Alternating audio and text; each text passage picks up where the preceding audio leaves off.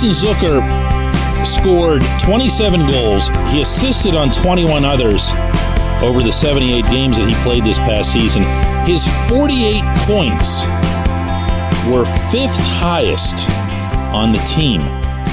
And yeah, no, that does not at all describe what his worth was. Good morning to you.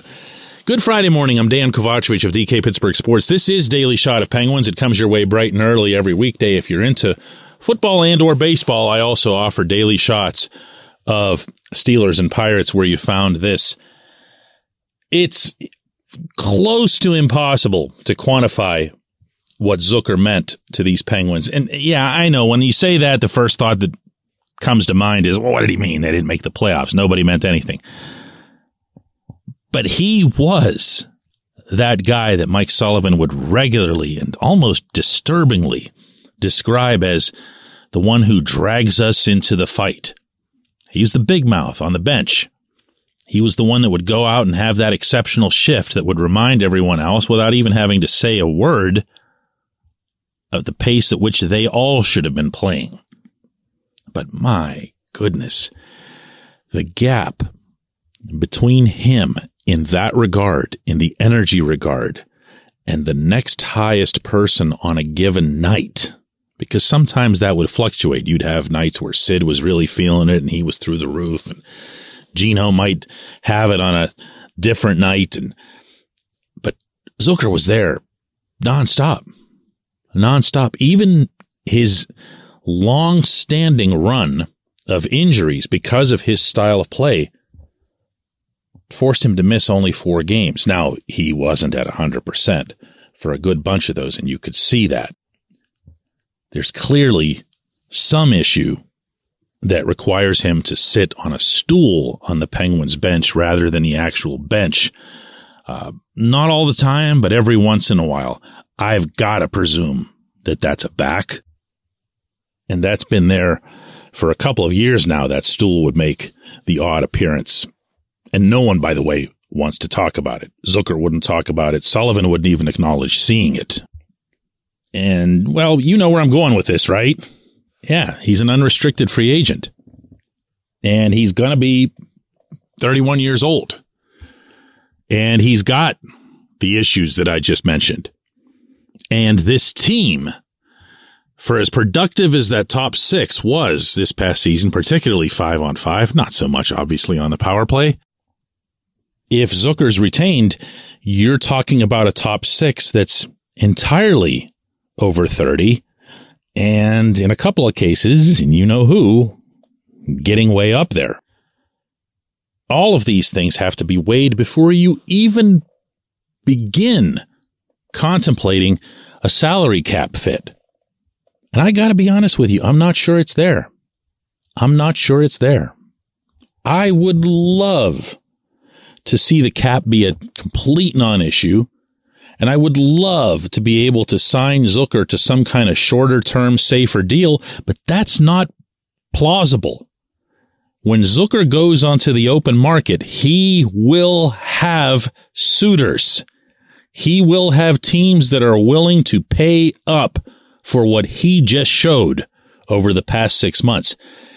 He'd like to stay in Pittsburgh. He made that clear, including on the day of the locker cleanout, and passionately so.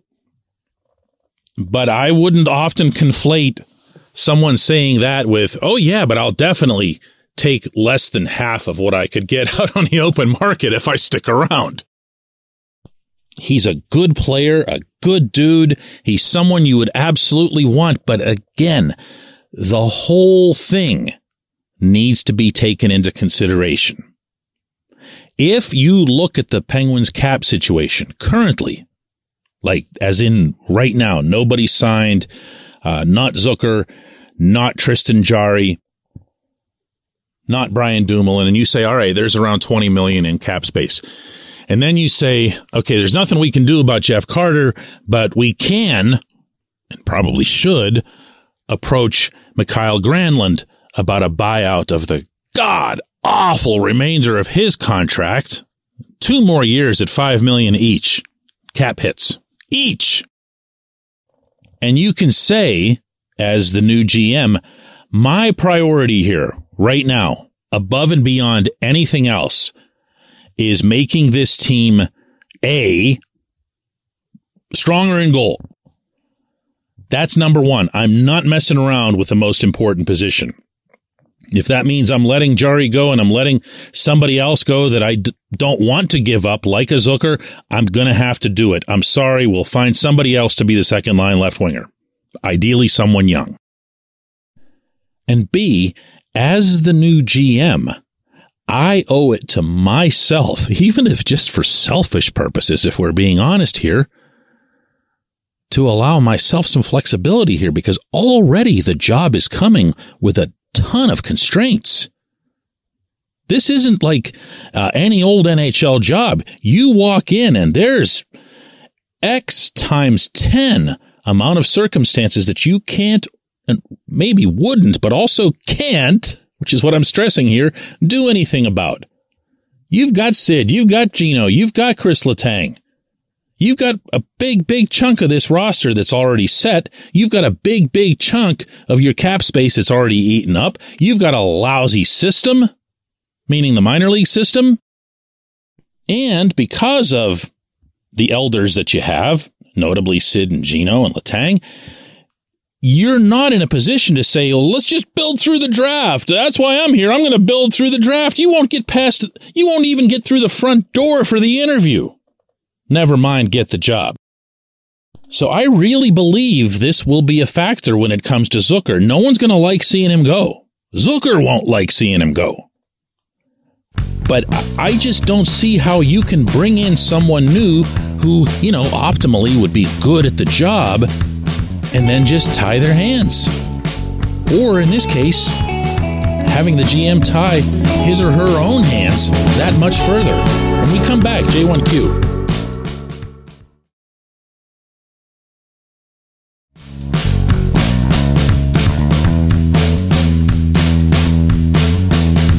Today's J1Q comes from Mike, who says, should the new GM do a full court press and utilize the 2023 first round pick, the 2024 first round pick, and Owen Pickering to improve this team? Now, when you say utilize, Mike, what you're saying is offer up as trade bait. I'm going to say yes. It's getting dark outside, Sid and Gino aren't going to be around forever. Letang's not going to be around forever. I still can't believe that for all the things that Hextall was seemingly unaware of, that he wasn't aware of the fact that his job was in jeopardy, that he wasn't thinking, I got to do whatever I can. I got to sell out to get this right. You could say he did that with Granlund because it was insane that he got Granlund, even if it was for nothing, to take on the rest of that contract. But to send Nashville a second rounder, should have been fired on the spot.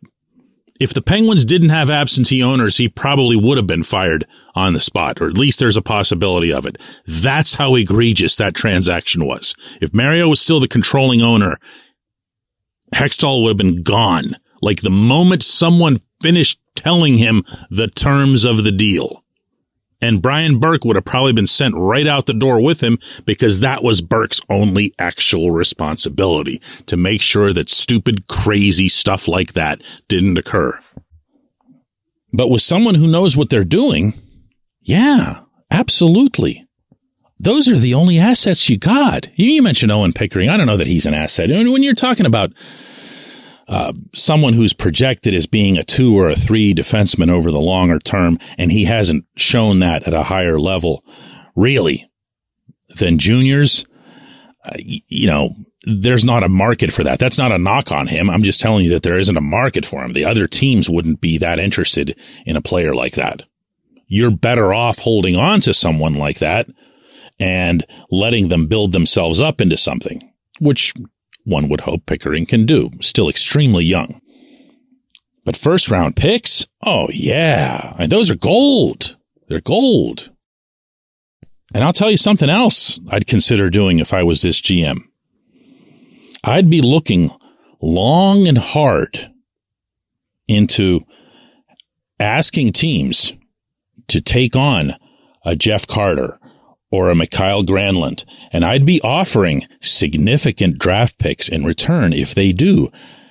Cap space, especially in the post-COVID flat cap era, is, well, here comes that term again, gold. It's just gold. If the Penguins could take the current cap space that they have and somehow make it, instead of 20 million, take it up to 30 million or maybe even a little bit more, you can reinvent the roster. You can get the goaltender that you want. You can reinvent your bottom six. You can add some mobility to the blue line. I don't want to take this too far, but let's remember that the hardest pieces to get and theoretically the most expensive pieces to get are already here, with the exception of a goaltender. You're still looking at bottom six forwards. You're still looking at second and third line pairing defensemen. And you're still looking for the goalie and a backup goalie. That's not super crazy hypo expensive. And you can do that in a way that isn't idiotic. And if you're giving up, I wouldn't be sending out first rounders for this. I would consider sending them out for other purposes, but not for, someone to take on a cap hit. But I'd be sending out second rounders for it.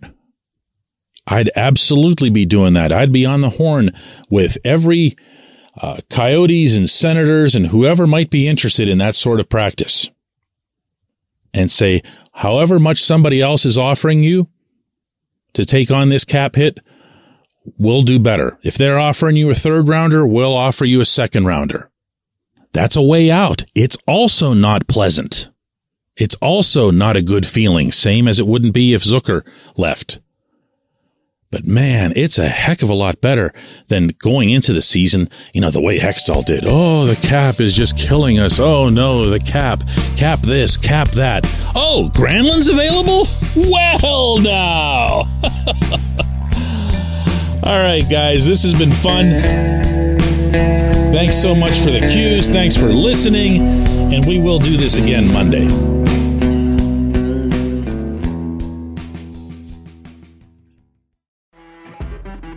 When you're listening to a true crime story that has an unbelievable plot twist that makes you stop in your tracks? That's what our podcast, People Are the Worst, brings you with each episode. I'm Rachel. And I'm Rebecca. We're identical twins who love true crime cases that make you say, didn't see that coming, and we hate the people responsible for them. Listen to People Are the Worst now on Apple, Spotify, or wherever you get your podcasts.